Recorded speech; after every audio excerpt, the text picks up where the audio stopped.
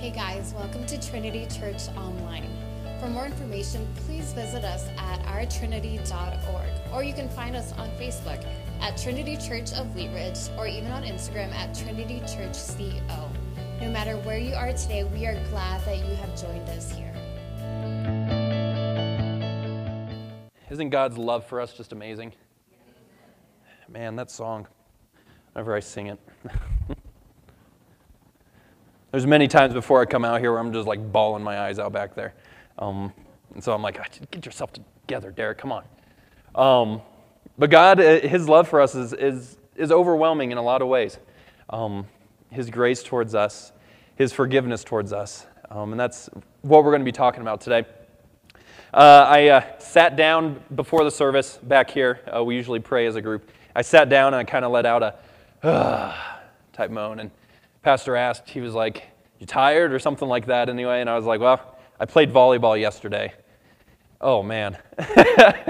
I am sore and beat up, and my feet are super soft because it was sand, but very tender. And so I was like, I need some energy today. But those songs, man, they got me excited. They got me excited about the word today and what we're going to be speaking on today. So we're in a series called Parables. And today, our parable is found in Luke chapter 7. So Luke chapter 7, if you wouldn't mind turning there, please. Luke chapter 7. How many of you have done something terrible in your life? How many of you have done something terrible towards another human being? Yeah. How many of you have done something terrible towards a human being and they forgave you for it? How did that make you feel? Was it as if this giant weight was just lifted off your shoulders? Did perhaps your view of this individual that maybe you treated so terribly at some point in your life, did your view of that person change? As we've been reading through these parables, as we've been looking at different passages, and I hope as you read the Bible on your own, you'll know that Jesus caused a lot of scenes, right? Man, he was always causing scenes. He was always putting the Pharisees in their place, so to speak. He was always confounding the wisdom that they had. He was always causing scenes by casting out demons, right? And by causing some blind people to see again. He was healing people. He was outsmarting the religious leaders. Well, today what we see is we see one of these Pharisees invite Jesus over to his house. And that's where we start today. That's kind of the context of Luke chapter 7. Starting in verse 36. One of the Pharisees asked him to eat with him, and he went into the Pharisee's house and reclined at table. And behold, a woman of the city, who was a sinner, when she learned that he was reclining at table in the Pharisee's house, brought an alabaster flask of ointment, and standing behind him at his feet, weeping, she began to wet his feet with her tears, and wiped them with the hair of her head, and kissed his feet, and anointed them with the ointment. Now when the Pharisee who had invited him saw this, he said to himself, "If this man were a prophet, he would have known who and what sort of woman this was who was touching him, for she is a sinner." And Jesus answering said to him, "Simon, I have something to say to you." And he answered, "Say it, teacher." Father God, we thank you for your forgiveness. We thank you for this parable that shows us our reaction to this forgiveness. God, I pray that you will use me and just speak through me today, that they would hear your word and not my own thoughts, God. Lord, I pray if we have any hard soil, any walls in our heart right now, that they will be broken down, that we will focus on you, that we will cast any cares and stress that we may have, that we will put them in your hands. God, help us to hear and understand your word. Holy Spirit, speak to us today. And it's in Jesus' name I pray. Amen. So the first thing we're going to see is Simon's invitation. So Simon is the Pharisee. And as you read commentaries, some people believe that this is a trap. So the Pharisees, many times as you read through the New Testament, were trying to trap or trick Jesus, trying to outsmart him or cause him to stumble up. Some people believe this is the case, some people don't. I don't know if it really is. Doesn't really say in the passage. I don't think it's below this individual Simon to do something like that. But I could also see it kind of being as a kind thing, as this man, like, hey, I just want to have, dinner with this individual and see what he's really about. But either way, whether he's trying to cause Jesus to stumble or whether he just wants to have a nice dinner, what we see is this Pharisee fails epically. Man, does he fail. And Jesus really gives it to him, and I really like this parable. But we need to understand the context. So custom in those times was for the neighbors around the house. If they heard that someone important was going to one of their neighbors' house, they were invited to come and share in that time. That was really important in Greek culture and also in the Jewish culture, where if someone important or someone was coming to speak to another individual, the neighbors and the people around were welcome to join in that discussion. Sometimes it was done outside, sometimes it was done indoors, but either way, the door was open. So the individuals, they could walk, they could stand around the room, and it wasn't for commentary, it wasn't for them to be verbally speaking in conversation, but to be part of it, to hear the important people talk. That's pretty much what it was about. So that was a custom, and it's not something that we typically hear of today. We don't really see our neighbors coming over because we have people over, right? That's not always the case. Well, there was a certain woman that heard of Jesus being there. Jesus was starting to gain a reputation, and it was starting to pick up about who he was. And this woman heard that he was going to be there. So what she did is she made her way into that room, and she placed herself right at the feet of Jesus. So in those days, how you would sit at a table, it wasn't a normal sitting down in a chair like we do today.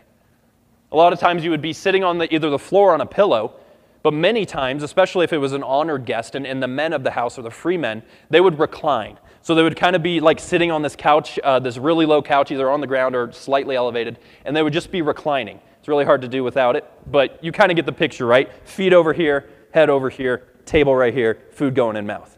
All right? So that's sort of how we need to visualize this. So what happens is this woman, she enters into the house, and as Jesus is reclining, she goes and stands at his feet. So here's Jesus' feet, his head's over here, and she's standing there. What this woman does, though, is that she begins to weep. Man, how many of you have cried and it was a mess, right? Just tears just streaming down your face. It was just dripping, right? This woman, in some ways, was a mess, just dripping. Her eyes just flowing with water. Enough so that when she was standing there and crying, that it was wetting his feet. And how I kind of like to view this, and I think it's okay to view it this way, is that as she was crying, she was noticing, man, his feet are getting wet. I'm weeping so much that his feet are getting wet, and so she bends down and she starts to dry it with her hair. The purpose that she was there was to anoint his feet, to put ointment on his feet. She brought this alabaster flask with her that had this ointment in it. So she began to dry his feet with her hair. She's still weeping, and as she dries it, she begins to kiss his feet. And I don't know about you guys, but kissing feet is just not something I'm wanting to be into at all. All right? But it's something this woman, she felt so sad, she was so overwhelmed with emotion that she began kissing his feet. It was a sign of respect and honor and love towards this individual. She was kissing it, and she starts to place this ointment on there. Something, no doubt, that was very valuable and precious to her. If you were in this room, if you were one of the neighbors, if it was nowadays, you would probably be like, this is really weird. But try to put yourself there back then, and where this is almost a normal thing, and what would go through your mind? Probably, this is a little strange, right? Or a little uncomfortable. I don't do well with emotions in front of people, so I'll be like, why are you crying in front of a group of people? This is uncomfortable, right? Well, what we get to see is what actually goes through the mind of the Pharisee. We get to see what goes through the mind of the host of the house, Simon. In verse 39 we read, if this man were a prophet, this is Simon, he would have known who and what sort of woman this is who is touching him, for she is a sinner. Simon says this, and this isn't out loud, this is in his mind. He says, if this man, if he was truly a prophet, and it's kind of nice, at least the Pharisees kind of giving him that, right? Well, if this man was at least a prophet, he would know who this woman was and the things that she's done, the sins that she's committed. The first thing that came to this Pharisee's mind was he was so quick to judge her sins and to point out the flaws in her life. So that was the first thing we saw, this invitation. The next thing we see is finally the parable. We see Jesus' parable. So what Jesus does is he reads this man's mind, and in theory, he's actually kind of answering this guy's question, just not in the way Simon was expecting it, right? Simon's like, man, if this guy was a prophet, to himself, he would see what kind of sinner this was, and Jesus is like, I can still read your mind, dude. I know exactly what's going on, and he answers him. And so what he does is he proves he's a prophet, but not in the same way the Pharisee was expecting. In verse 40 we read, and Jesus answering said to him, Simon, I have something to say to you. And he answered, say it, teacher. A certain moneylender had 2 debtors. One owed 500 denarii, and the other 50. When they could not pay, he canceled the debt of both. Now which of them will love him more? So there's these 2 men that they owed certain amounts of money. All right, some owed 50 denarii, and the other one owed 500 denarii. Now, a denarii is equivalent to a day's worth of wages. So what you make in one day, and this is just like a common amount. It's not obviously, around the board. Some people probably make way more in a day than other people. But this is more of like the common, sort of like the normal amount that people make. This is a day's worth of money. So one owed 10 times as much as the other one. But they both owed. They both had a debt. But their debts were forgiven, and both were free to carry on life without a burden. How many of you have paid off a debt? How many of you have been forgiven a debt? That probably doesn't happen as often, right? A lot of times, you need to pay it off, whether it's a student loan, a house, or anything like that. I have some friends. My wife and I were very blessed that our parents were able to pay for, college. And so we don't have that student debt. And when Andrea was getting her master's degree, she was smart enough to where the school actually paid for her to get her master's degree. And so we were very blessed that we don't have that student loan just kind of hovering over us. But we have some friends that do. And man, is that a burden. I just had a friend that paid off his student debt. Whew! Man, you would have thought there was like a 10,000-pound weight on his shoulders. When he paid it, man, we went out, we celebrated, all those things, and it was something where Andrea and I haven't experienced that, but it's like you could tell just by looking at them that this weight had been lifted. Jesus asks him, after telling the parable, like both of these debts had been lifted off these individuals. Their debts were forgiven. Which one will love the moneylender more?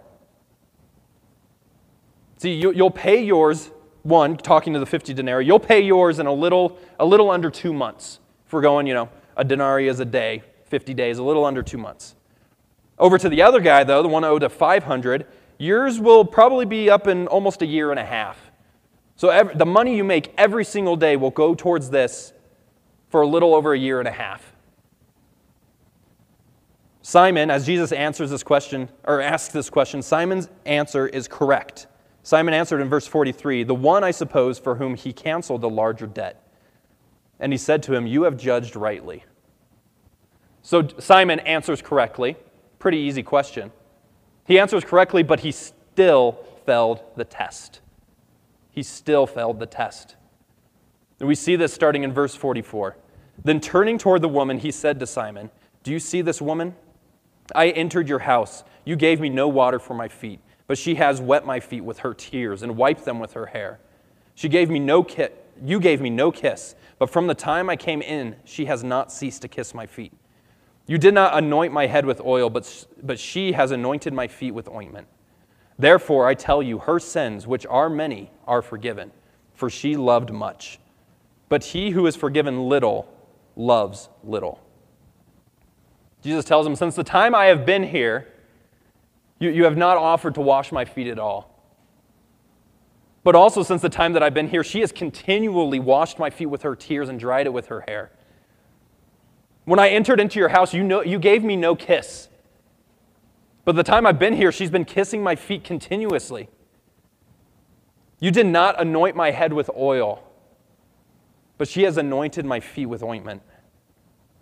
Jesus is telling him, Simon, you have not shown me the most common of courtesies for just having a guest over. The entire time I've been here, these most common courtesies, and you have the audacity to judge her actions. You don't offer me these things, and when she does, you judge her.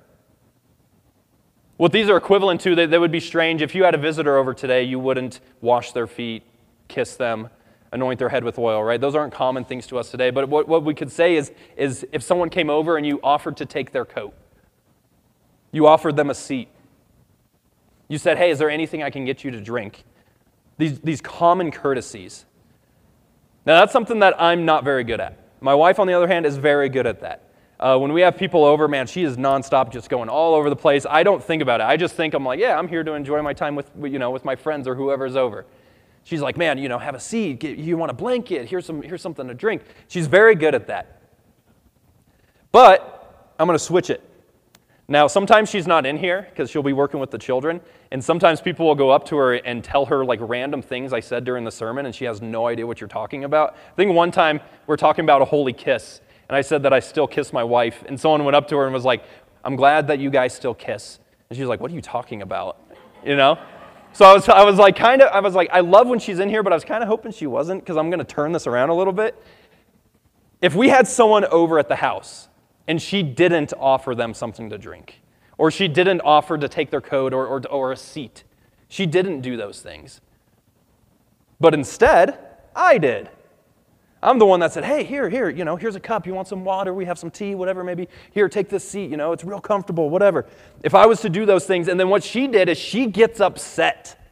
She gets mad at me and the individual for taking these things that I'm offering.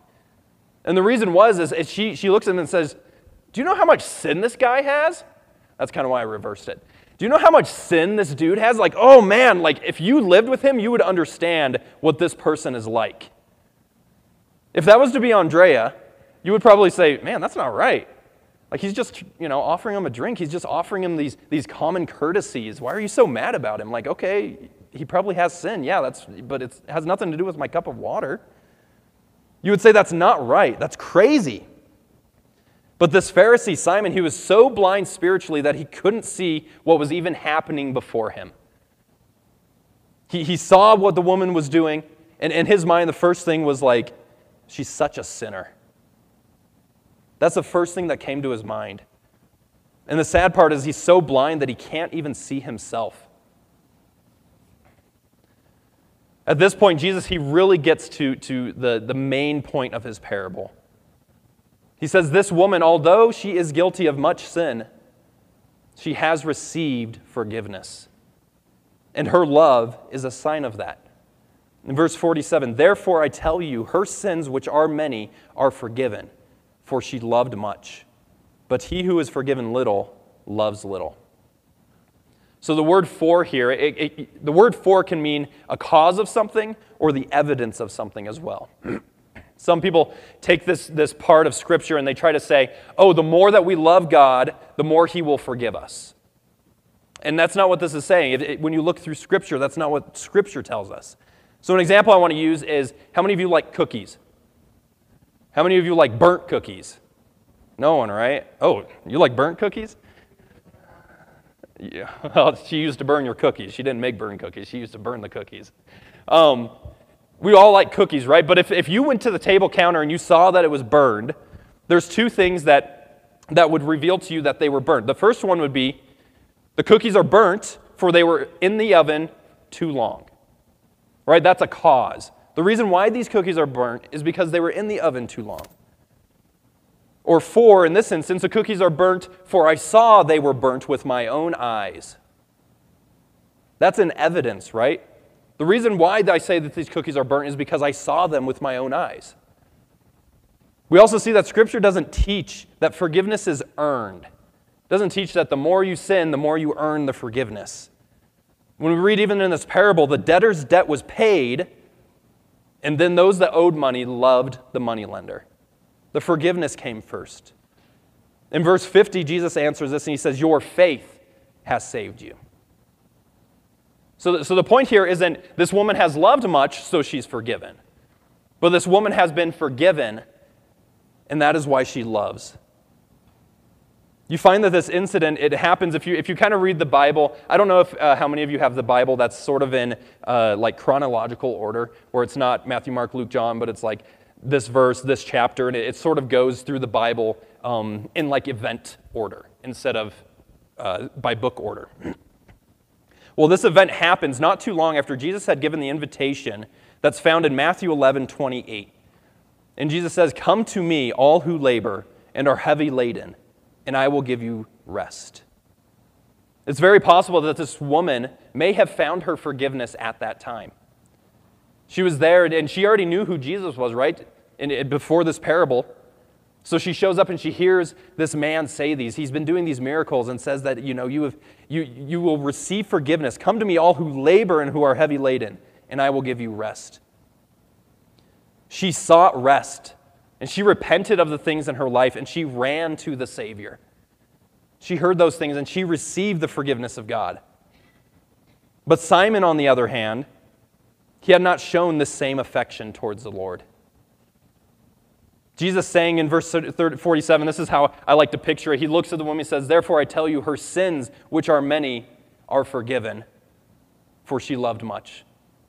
And then I like to think that he kind of looks over at Simon and says, "But he who is forgiven little loves little." As he says this, I imagine it sort of hit Simon at that moment. When we look at this parable, some would say that Simon would be the man that owed the 50 denarii, right? He was forgiven little, so he loved little. And the woman in this situation was the 500 one.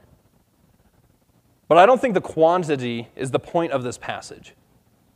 Yes, forgiven more would produce more love, right? In theory, that's the case. But it doesn't matter always how much you are forgiven unless you realize how much you have been forgiven.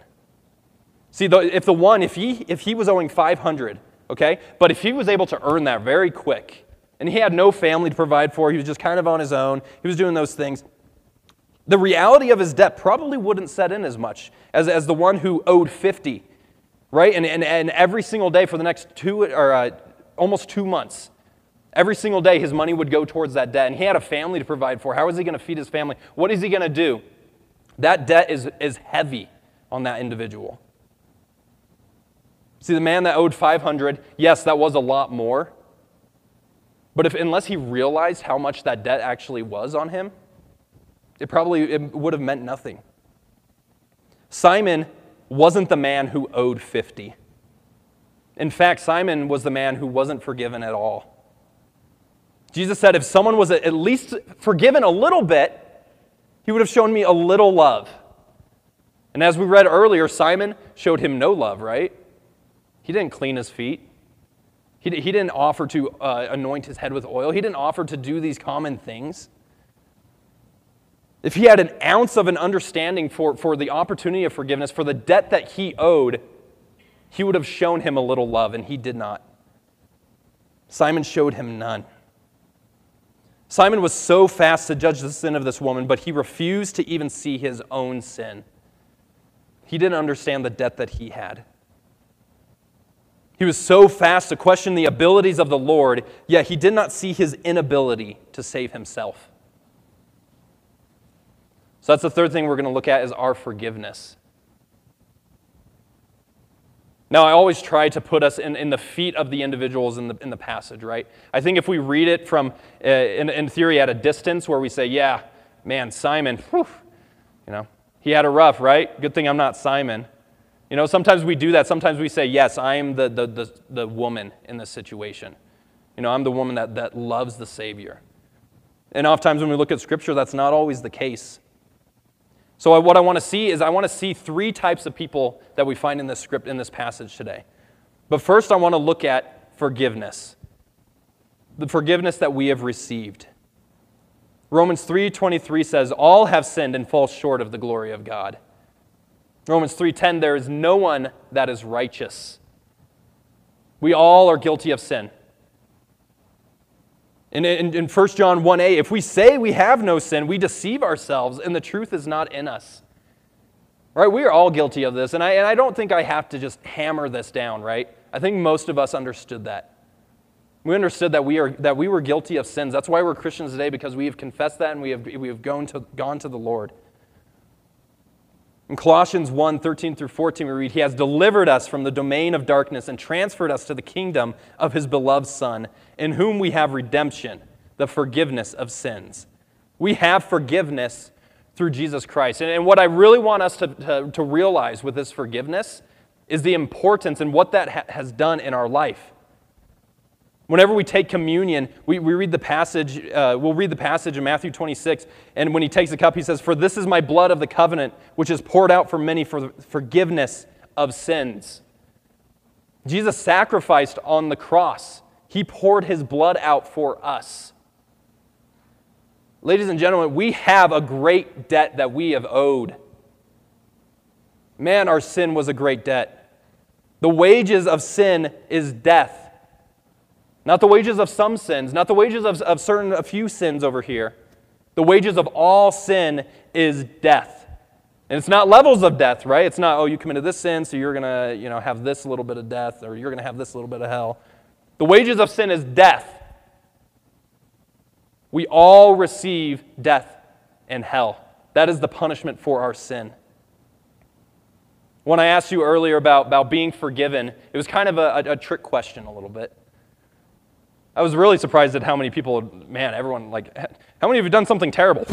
Everyone's hands went up, right? I was like, oh, all right, And maybe it was you were thinking kind of along the same thing that I'm saying right now. You're like, yep, Derek, that's what I had in mind. Maybe you're thinking of something specific. But it was kind of a trick question because all that have been called upon the name of the Lord have been forgiven a great debt. Man, if you are a Christian, if you have been saved today, you had a great debt that has been forgiven. See, this debt, it's worthy of tears. This debt is worthy of shame. But all that debt that you have accumulated has also been forgiven, and it's worthy of loving the forgiver for. So our forgiveness is greatly important. The debt of our sin was so great. So let's see the three people in this passage. The first one is Simon. He was so quick to judge the sins of others. Now, there's no doubt if you were to ask him, well, do you not have a sin? He would probably say, yeah, I have my faults. All right, he'd say, it's like when you go in an interview, they're like, what's your weakness? And you're like, man, I'm just, I'm a perfectionist, to an error. It's one of those things like, yes, I have my faults, right? He might acknowledge them, and they may not even be faults, but he would always follow that up with, but at least I don't do this. Like, yeah, everybody sins, but at least I don't do what that person does. At least I haven't committed that sin, right? He was blind to his own debt, and he viewed his liability toward God as something he could achieve. He say, yes, yeah, I have a little bit of debt. But you don't understand the things that I can do, though. You don't understand the person that I am. Like, yes, I can achieve and pay off that debt on my own. These individuals that are like that, they have not truly received this forgiveness. They have been offered this pardon, and in return they said, I would like to deal with this on my own. Thank you very much. Love for the Lord is shown no more than an acknowledgement that he exists. That's what happens. They say, yeah, Jesus is there. That's the amount of love. I'll have him into my house. We'll chat it up a little bit. But the debts that I owe, there's something I can do on my own. They reject the forgiveness. The second individual that we see is the one that owed the 50 denarii. This person, they've received some forgiveness, but they have not viewed it as that big of a deal. See, after 2 months or so, or whenever they have paid off this amount of debt that they have accrued over time, they might forget about it. They would say, you know what, there wasn't a great deal of understanding towards this debt. So like I paid it off, that's in the past. Yeah, that was a thing that happened, right?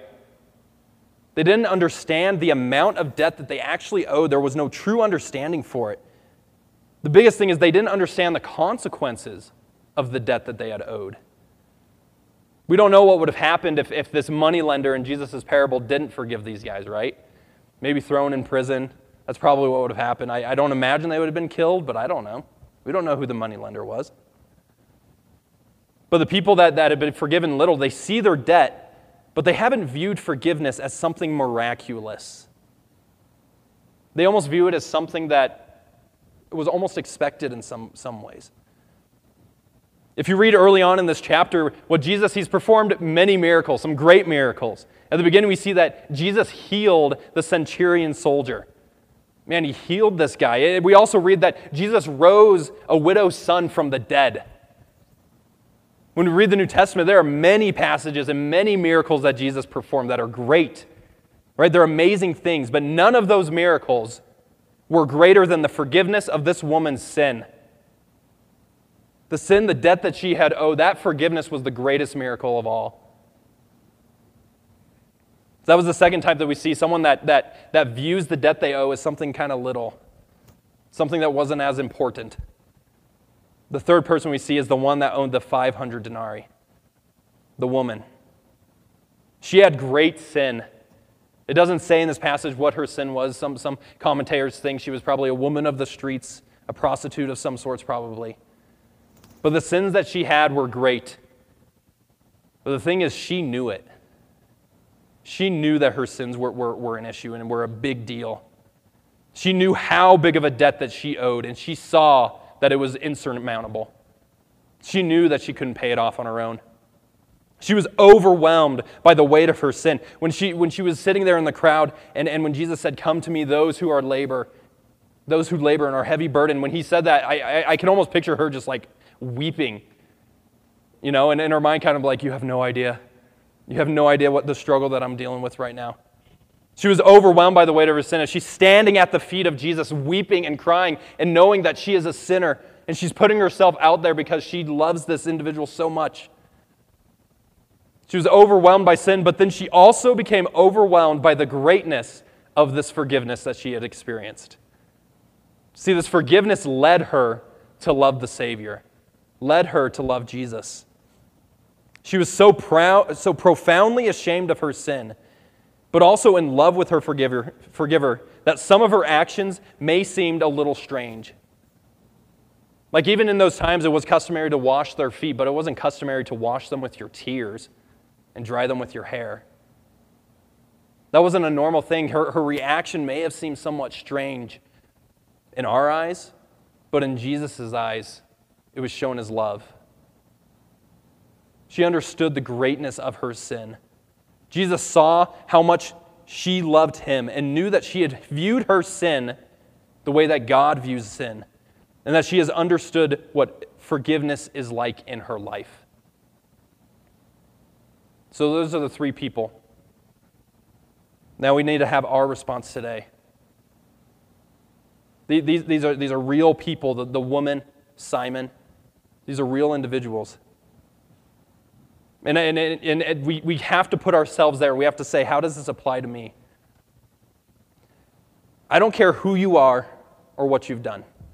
Whether it's good, bad, it doesn't matter. Our own individual sins have sentenced us to hell. Not the sins of someone else. Not something you can blame and point fingers at each other. Our own individual sins are enough to send us to hell. And God would be holy and just to send us to hell and to have us pay for our own sins with this eternal torture, with this eternal debt of sin that we have. But God, in his mercy and love towards us, sent his Son to take on the punishment that we deserve. See, a greater understanding of our sin will give us a greater understanding of God's grace. We will show our understanding of that grace and of his forgiveness by our love toward him.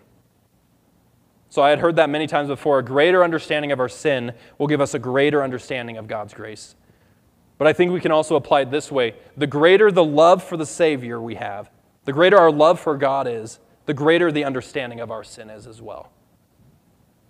If we understand how much debt we owed, how much God has forgiven us, man, we will love him. And that can be, I don't want to use that as a vague term, love, what that means. God tells us what it means. We live in obedience to him. We follow his word. What he tells us to do, we do. Another way that we show that we love God is by loving each other. So if we live in obedience and if we love one another, that the more that we do that, and the greater the priority that is in our life to show that we love God, I believe the more we have understood the debt that we owed. When we have an understanding, our response needs to be with love toward God, not hiding in shame, though. Someone might take this passage and say, man, you're right, I have owed so much. My sin is so great. And yes, I know I've been forgiven. I understand that, but my sin, it's so shameful.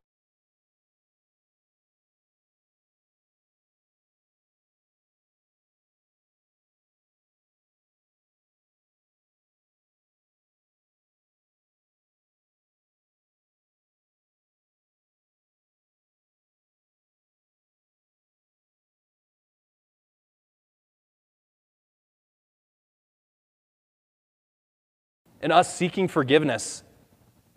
Yes, this woman felt shame, but Jesus had a response to that shame. So Jesus was talking to Simon before.